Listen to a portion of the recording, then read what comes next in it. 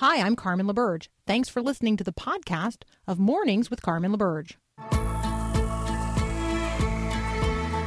Inspiring you to bring God back into the conversation of the day. This is Mornings with Carmen LaBerge on Faith Radio. If we're gonna fly, we fly like eagles.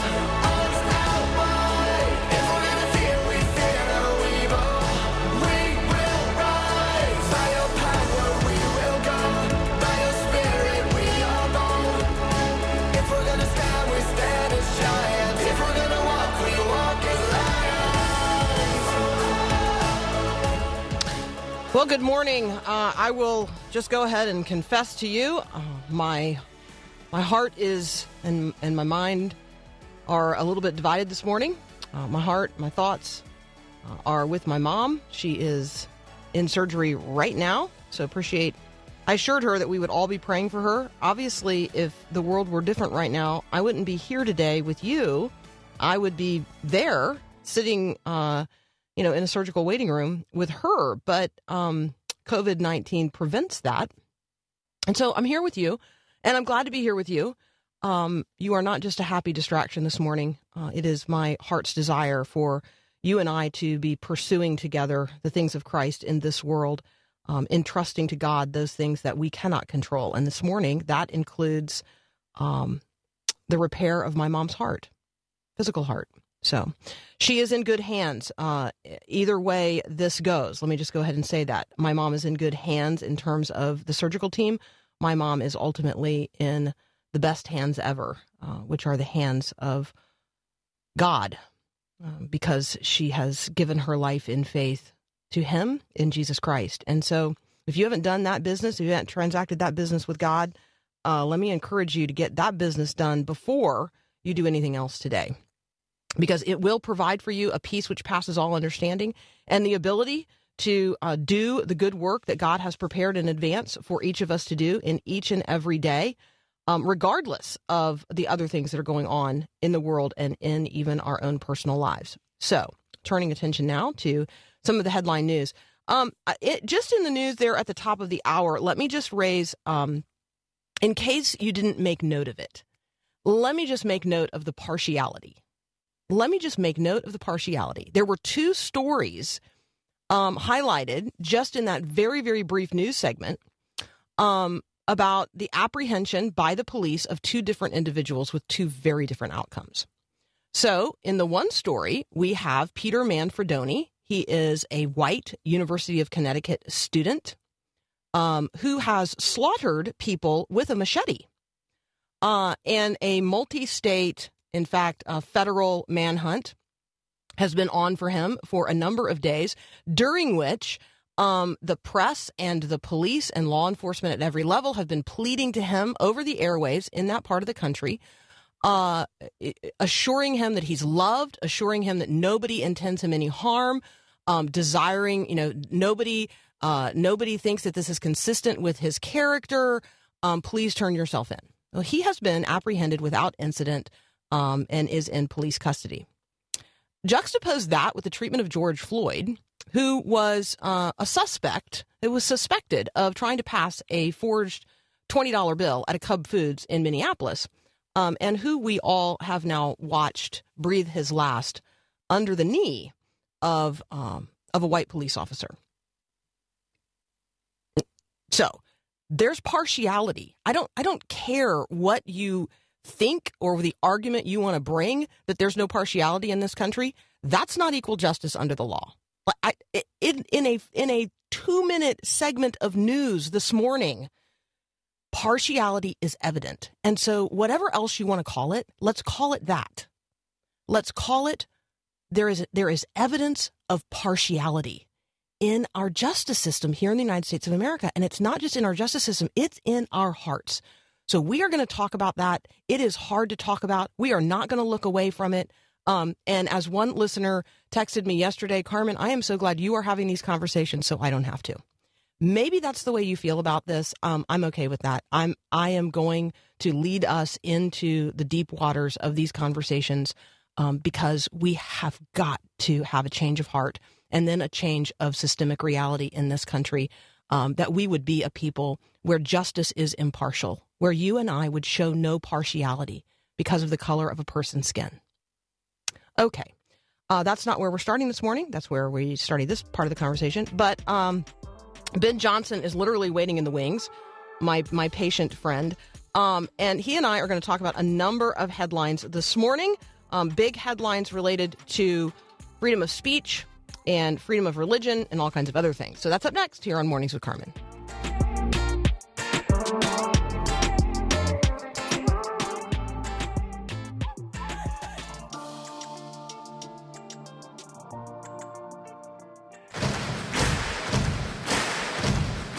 This is my right, a right given by God to live a free life, to live in freedom. Joining me now, our friend Ben Johnson from the Acton Institute. Welcome back, sir. Good to be with you, and may God be with you and your mother. Thank you. Thank you so much.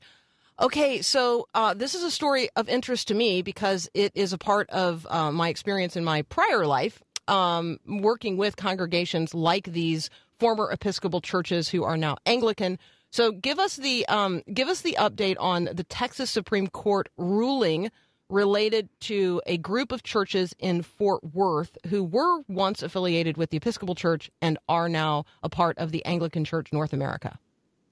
Right. For those who don't know the backstory of the Episcopal Church, it's been a tragic slide for decades, but it really supercharged in 2003 when the Episcopal Church USA ordained its first openly non-celibate gay bishop. 3 years later, they elected a presiding bishop named Catherine Jefferts Shorey, who started her ministry by giving a sermon calling Jesus our mother.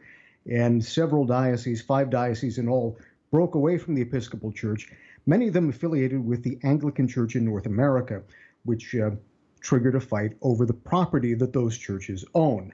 Usually in churches that are governed by a bishop, the local parish says that all of its belongings are being held for the diocese, and the diocese in its bylaws says that it's holding all of its property for the national church. So if an individual parish wishes to leave a denomination, it can do so, but it has to leave its church building, its bank account, and everything it owns behind and start from scratch. The Texas Supreme Court ruled that the Diocese of Fort Worth can leave the Episcopal Church, join the ACNA, and keep control of 50 properties worth $100 million. To my knowledge, this is the most significant court case and the highest court that has ever ruled in this direction. There have been rulings in favor of individual churches before, but they've always been overturned, usually at the appeals court level. The Supreme Court has not heard a case dealing with this, so it could still be overturned. But the fact that an entire diocese left might have been the real change here. When the local church says that the diocese is the owner, and the diocese says we no longer affiliate with this church, we now affiliate with another church, that could really be what made all the difference here. So again, it could be overturned, but in effect, the new leadership of a church comes in, they liberalize the theology, water it down, or radically change the gospel, as has occurred through people like Bishop Shelby Spong and all the way back to Bishop Pike in the 1960s. And then they want to steal centuries of tithes that have been paid by believing Christians in local churches by keeping that property. This is at least one Supreme Court that has said you can't do that.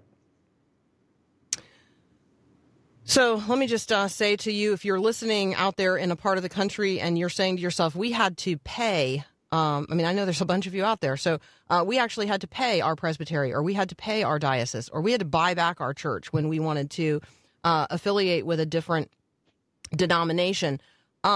Sometimes the trust law in your state is what is at issue here. And so Ben and I are commenting this morning on a case in Texas, and it is significant for churches in Texas. It's also significant for other former Episcopal congregations who are now Anglican. Those would be the close associations, but the broader association, and Ben raised this potential, if indeed this were to rise to the level of the Supreme Court and they were to accept the case, which they have turned down appeals in other church ownership cases 29 times, I think, to my count. So we are ripe. Time is ripe for the Supreme Court to take one of these cases, and this might indeed be the one. So worthy of watching. Lots of folks interested here because nobody, frankly, nobody wants to have to pay for their same church property twice. So there you go. That's the upside and downside of it. All right, let's talk. I have two headlines that I did not tee up for us to talk about, Ben, because they happened since the time that you and I passed emails yesterday. And I'm wondering if when we bounce back from the break, we could just make a quick comment about the vote in the U.S. House of Representatives, which has passed this Uyghur human rights bill, which would include sanctions against the Chinese government. And then also maybe just take a quick look at President Trump's executive order that he is likely to sign today, supposed to sign today, in relationship to social media companies. He's a little ticked off at Twitter, where he has 80 million followers, but he doesn't like the idea that that social media companies would in any way, intervene, make comment about the truthfulness of things that people post there. So those two up quick, and then we're going to talk about Clarence Thomas as well. All of that up next on Mornings with Carmen. Today, I'm hungry and I'm ready for change. I run too far to still be the same. All right, I'm talking with Ben Johnson from the Acton Institute. You can find him at Acton, acton.org. Ben, two things that popped in the news overnight. First of all, the House of Representatives passed a bill via proxy related to the human rights of the Uyghur people. Let me just read the Nancy Pelosi, Speaker of the House, Nancy Pelosi, comment before the vote yesterday and let you comment on it. Beijing's barbarous actions targeting the Uyghur people are an outrage to the collective conscience of the world. This House of Representatives, in a very strong bipartisan way, which, let me just say, it was one vote short of absolute unanimity. We are sending a message to the persecuted that they are not forgotten. We're saying to the president of China, you may tell these people they are forgotten, but they are not. Yes, and thank goodness this vote has come about. I wish it were completely unanimous. The Uyghur people have suffered so tremendously, both for being an ethnic minority, which sort of ties in with some of the headlines here in the United States, but also for being a religious minority. There are 10 million Uyghurs in one province. More than 1 million are in re-education camps. Many are beaten or tortured or raped or subjected to various forms of harassment because they don't fit in with the overall atheistic view of the Chinese government. The fact that they hold to any religion is a threat to communism, because communism sees no God higher than the state. So thank goodness that this sanction has come forward from the United States. We're making a clear statement. Conscience should not be regulated by the government. Everyone has the right and the duty to follow God as they see fit. And that's the traditional Christian view as well, is that everyone should freely embrace God. We believe that that should be Jesus Christ. We pray that one day they will find Jesus Christ. But until they do, no government should come in and try to destroy their religious belief. I feel like you and I are probably going to be talking frequently about China in the coming weeks, months, and even years. President Trump is planning to sign an executive order today about social media companies. It is a review. This is some sexy headlines here. This is a review of Section 230 of the Communications Decency Act, which exempts online platforms from liability from users' posts. So apparently the White House has an Office of Digital Strategy, and they are going to roll out something called the White House Tech Bias Reporting Tool. That's going to be, I think, the big headline out of the executive order today. But let's talk about the First Amendment. Yeah, the First Amendment applies to governments. It applies to your right to speak and have your political opinion or your religious freedom respected. You have the right to say what you wish. However, you don't necessarily have the right to use other people's platforms in order to do that.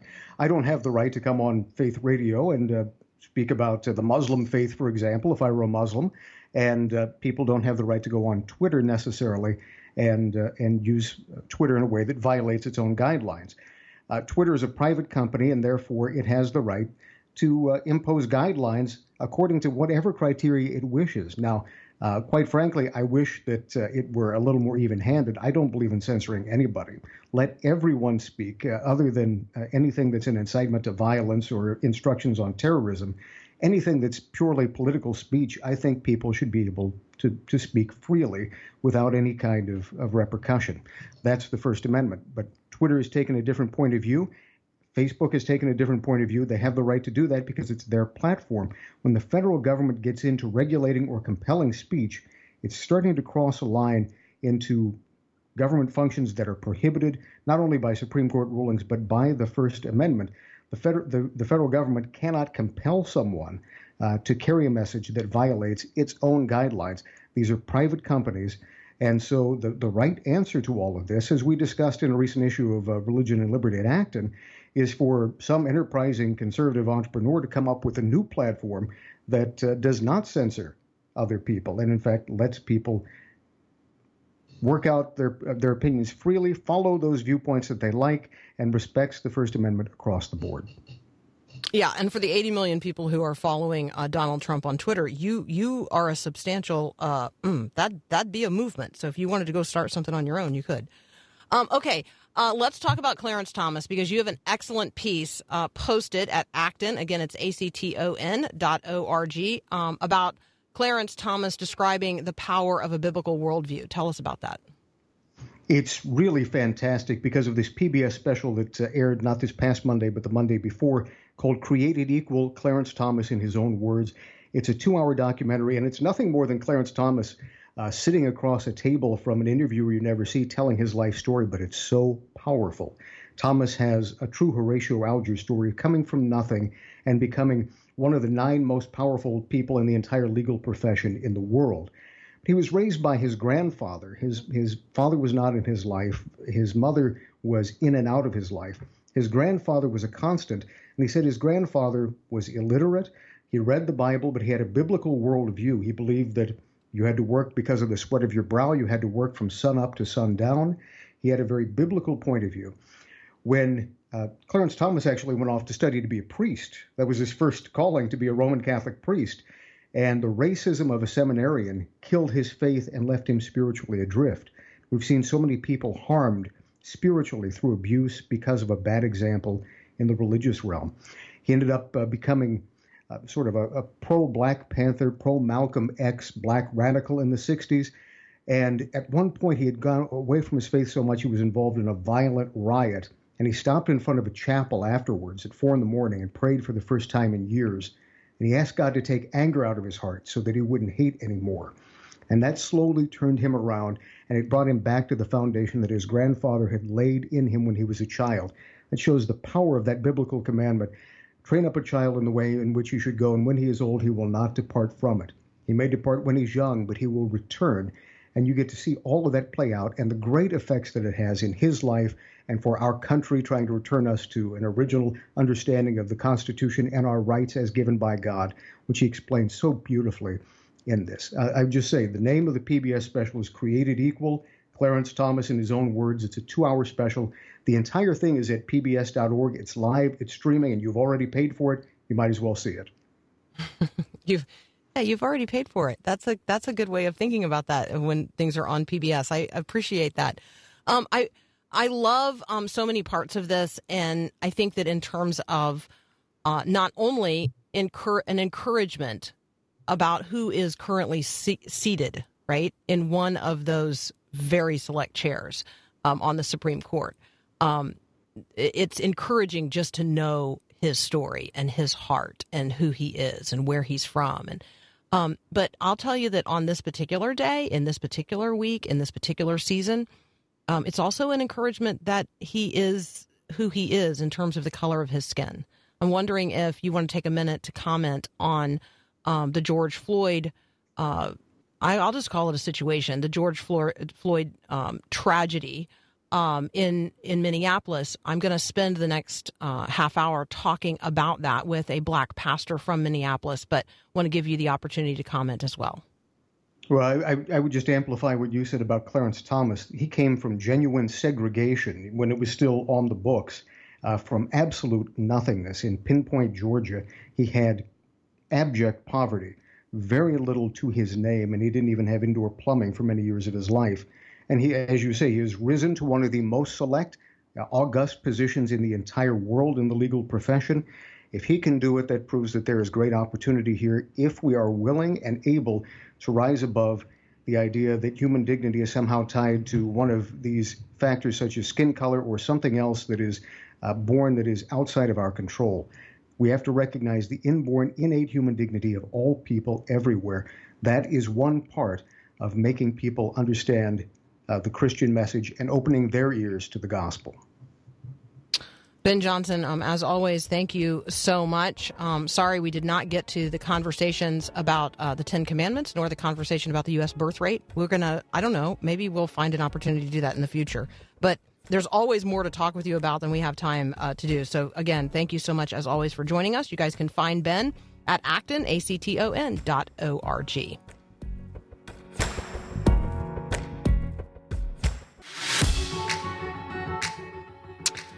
All right, it takes a lot to break through the coronavirus COVID-19 headlines right now, particularly on the day when the United States death toll passed 100,000. But one death in Minnesota, the death of George Floyd, a 46-year-old African-American man, has broken through the news in a way that is not only significant, but from which we dare not look away. And so we talked about this briefly yesterday with Daryl Crouch. We are going to talk about it again today with Pastor Billy Russell. Please, I can't breathe. If you don't hear anything else, hear these words, the dying words of George Floyd. Please, I can't breathe. Minneapolis Mayor Jacob Frey has called for the police officer involved to be arrested. There has been a second night of violent protests, looting in South Minneapolis. We're going to talk about all of this, and the reality of racism with Pastor Billy Russell. That's up next. We'll be right back. In our culture, we keep intensely busy. Schedules are overdone, calendars overbooked, and responsibilities overwhelming. Hi, I'm Mark Gregston with Parenting Today's Teens. I don't know what you're facing in your life today, but I can imagine that you've got a lot on your plate. That's not necessarily bad, unless it takes away from your family relationships. If you're too busy to have fun with your teenage son, you're too busy. And if you can't ever seem to fit in an hour for coffee and conversation with your daughter, you're too busy. Make room for the most important things in life.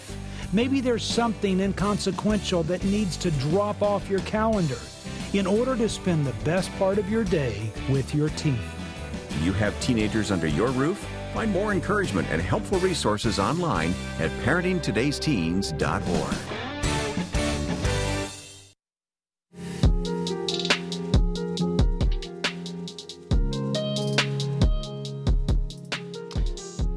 So in October of 2009, I had a conversation with Pastor Billy Russell from the Greater Friendship Baptist Church, and we talked about the realities of racism in this country. Billy is back with us this morning. I know that we didn't anticipate that things would be resolved by now, but Billy, let me just confess that I had hoped that never would I see what we have now all seen, and I just want to offer you an opportunity to reflect this morning with me and in front of those who are listening all across the country and around the world to this conversation between two Christians. I'm reviled by what has happened, and I've also heard from some of my black friends that they're sad that the white Christian community is surprised by this. So I'd just love to hear from you this morning. And again, thank you so much for joining us. Well, thank you for having me here. I don't even know what to say at this time. I know we talked years ago, and but all that was going on, and I thought we would never be back here because I thought things was changed by now, but things have not changed. I literally have not gone to sleep all night. I've gotten calls from all over the country. There are so many Black people, African American people who are upset by this, who want to come here and who want to do what was done last night because their anger is just anger. And out of all the things I've tried to do to try to prevent this from happening, we finally got to this boiling point. We got a boiling point right now where I don't condone what's happening, but I knew what's going to happen. I knew the anger was going to come like this. It's going to come out like this. And right now, people want me to do, what can you do to stop it? I can't stop it. I can't stop it. It's been coming out, and I don't know how far we're going to go in this. It is unprecedented, but right now, I don't know what we're going to do to stop this because, yeah, and my heart is hurting. My heart is truly, truly hurting right now. I've cried. I think that for us to have reached the place as a country where people who speak professionally for a living, which would include you and me, we don't quite know what to say. And the feelings related to this are one thing, and I think that talking about how we're feeling and acknowledging that we're at a place that from which we hoped we had moved away. I'll use the word progressed, but I'm not sure that's the right word. I'm not sure that there was ever a depth of repentance, which is required in order that something be genuinely cast away, in order that something new can move in and live there. And so I'm not sure that a genuine racism has been replaced with a heart of impartiality of the gospel. Clearly it has not. And so we're not there, and we're not there in my experience, Billy, in no small measure because the Christian community is pretty much at the same place as everybody else. There's not an uprising among white Christians across the United States of America alongside our black and brown brothers and sisters saying, we're done with this. We are done with this. Let us be done with this. And so I think that for me, that's a part of the frustration. Let me read a tweet. I don't know this individual on Twitter, but I do think that it reflects what you are describing. A fuse has been lit. And that fuse has been lit from a lack of inaction. The job losses that people of color have experienced, the lack of support, the injustice. It seems as if people are there for corporations, but not there for black people. The race baiting doesn't help. I mean, it goes on and on. And so when we start looking at the layers of this or the concentric circles related to this, we're in some deep water, and we clearly don't know how to swim here. Well, coming up like I did in Mississippi and thinking about, it's just unreal. I got all kind of calls from Mississippi. It's like it should have been better in Minnesota, but it's not better in Minnesota. And right now, I just don't know what to think about all of this. Like I said, I've cried all night. And the bottom line is, when it all comes down to it, where do we go from here? I've met with people after people, white people after white people, white Christian after white Christian. I've tried to promote we're better together. I promoted that the last 8 years. I've said, look, we can do this together. But right now, I'm at a point where I don't know where to go next. Right now, all I can say is God got this. And God got to help me because I don't know what I do from here. I don't know what I do from here. It's easy for me just to go to the other side and just say, okay, it's time to stop this conversation. It's just time to go crazy. I don't want that. But that's what I know you. Well, and I appreciate your being honest because, I think that too often we suggest that there are simple answers, or we suggest that there are solutions. And the reality is, until there is a change of heart, one by one by one by one by one, until there's a sufficiency of a change of heart, people are going to treat other people as if they are less than fully human. And, Billy, you and I know that gets down to the root of the worldview issue.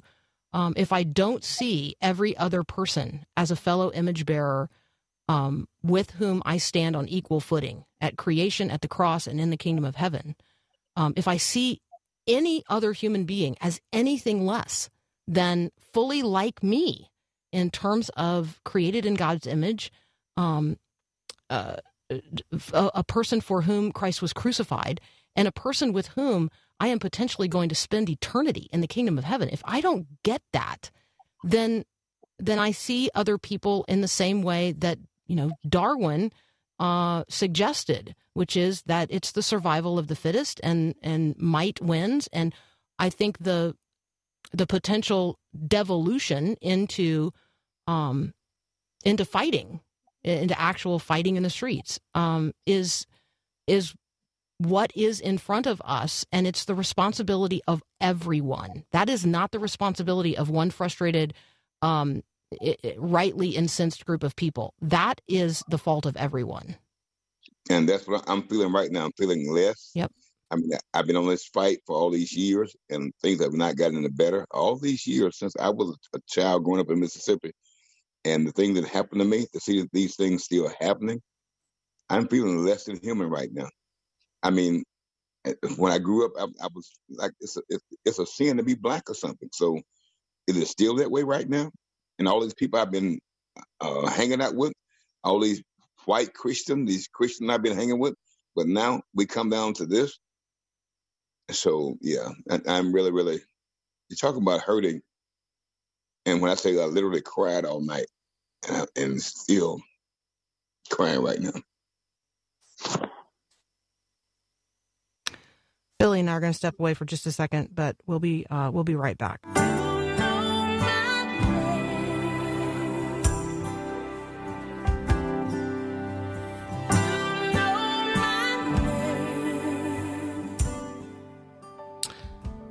Graciously joining me this morning, Pastor Billy Russell from the Greater Friendship Baptist Church in Minneapolis.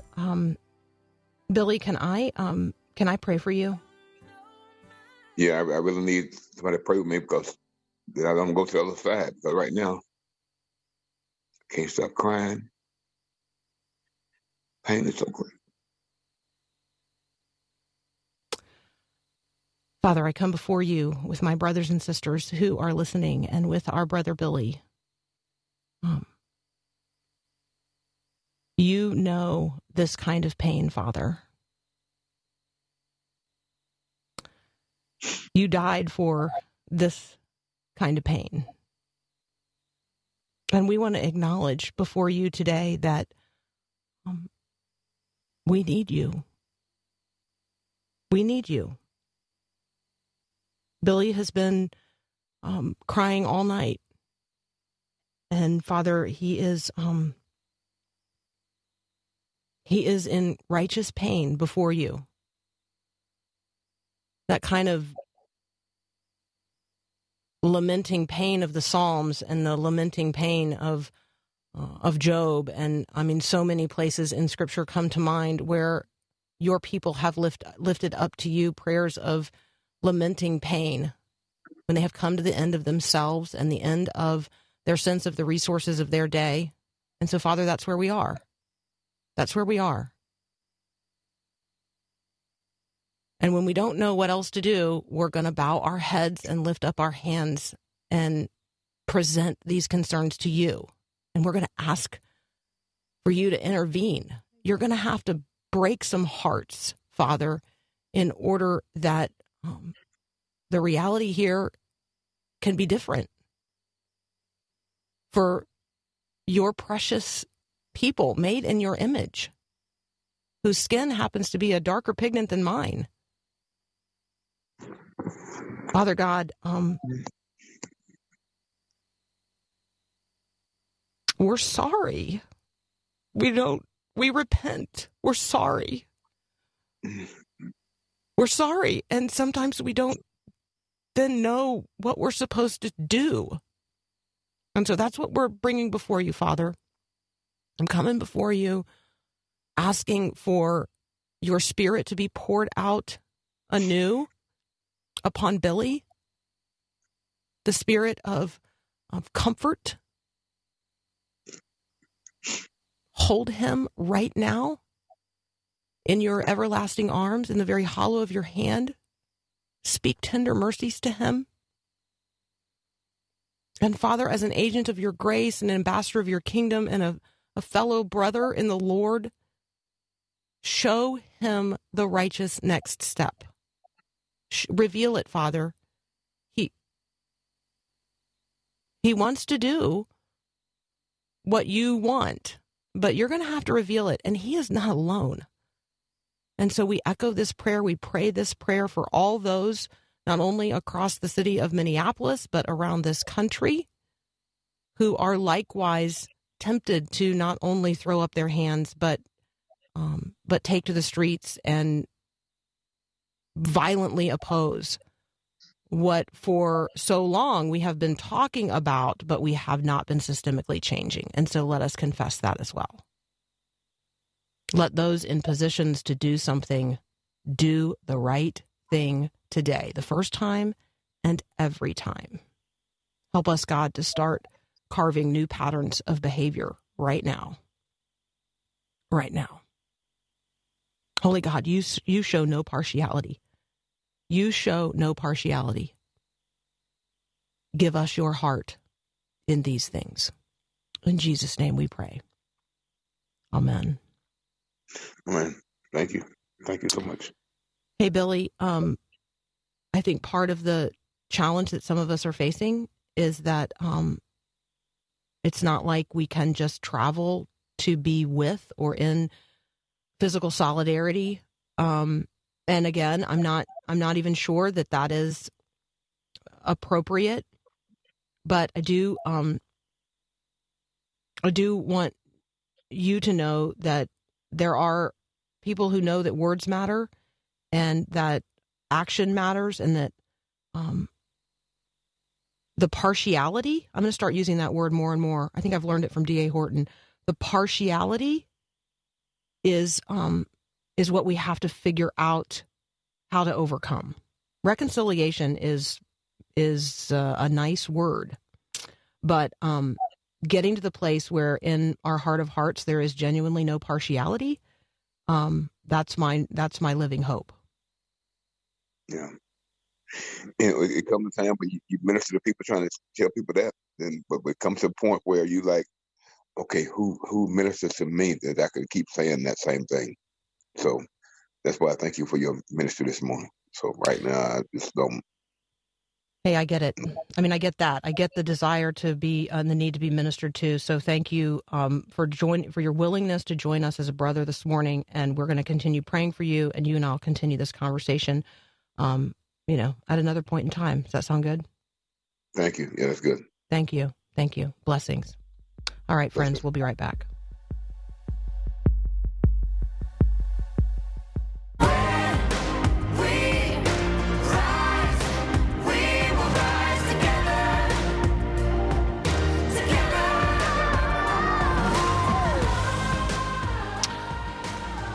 All right, take a deep breath. I want to encourage you today to reach out to people who you know, like Billy Russell. So who's your Billy Russell? Who are the African American pastors and others in your community who they don't necessarily need to hear from us today, but they need us to ask how they're feeling and pray for them? I don't pretend. I absolutely do not pretend as a white woman to know how a black man in America feels. I don't pretend to know the world he's living in.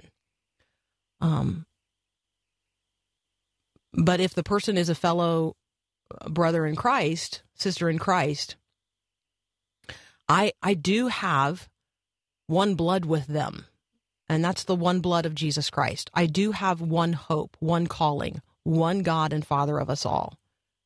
I do have one mission in the world to extend the grace of God to more and more people, always and in all ways.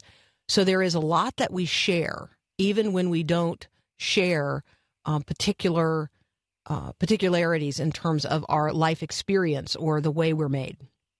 What we do share is the most important thing about the way we're made, and that is that we are all made in the image of God. And Christ died once for all. There's one blood at creation. There's one blood on Calvary, and there's going to be one blood in the kingdom of heaven. And so reach out today. Text, phone, email, Twitter, Facebook, whatever it is, whatever the mode of communication you're in with your black and brown sisters and brothers in Christ, today's the day. So let me just say, Justin and Clarence and Trillia and DA and others, you can expect to hear from me today. I may not say much, but I have listening ears and a broken heart. Let me encourage us to come alongside one another today in psalms of lament. Let us be lifting up hands to God, saying to him, we do not know what to do, but our eyes are on you. Let us be people of faith in that spirit today. All right, we've got another hour of Mornings with Carmen up next. Peter Kapsner will be here. We'll make a bit of a pivot in our conversation. And then Paula Ferris, author of Called Out. What does it look like to give up a quote-unquote successful career to really do the thing that God has created you to do?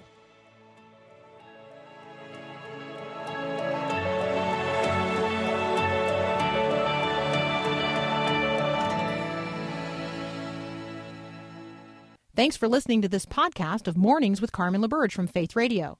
If you haven't, you can subscribe to automatically receive the podcast through iTunes or the Google Play Music app. That way you never miss an episode. It's also available anytime at myfaithradio.com.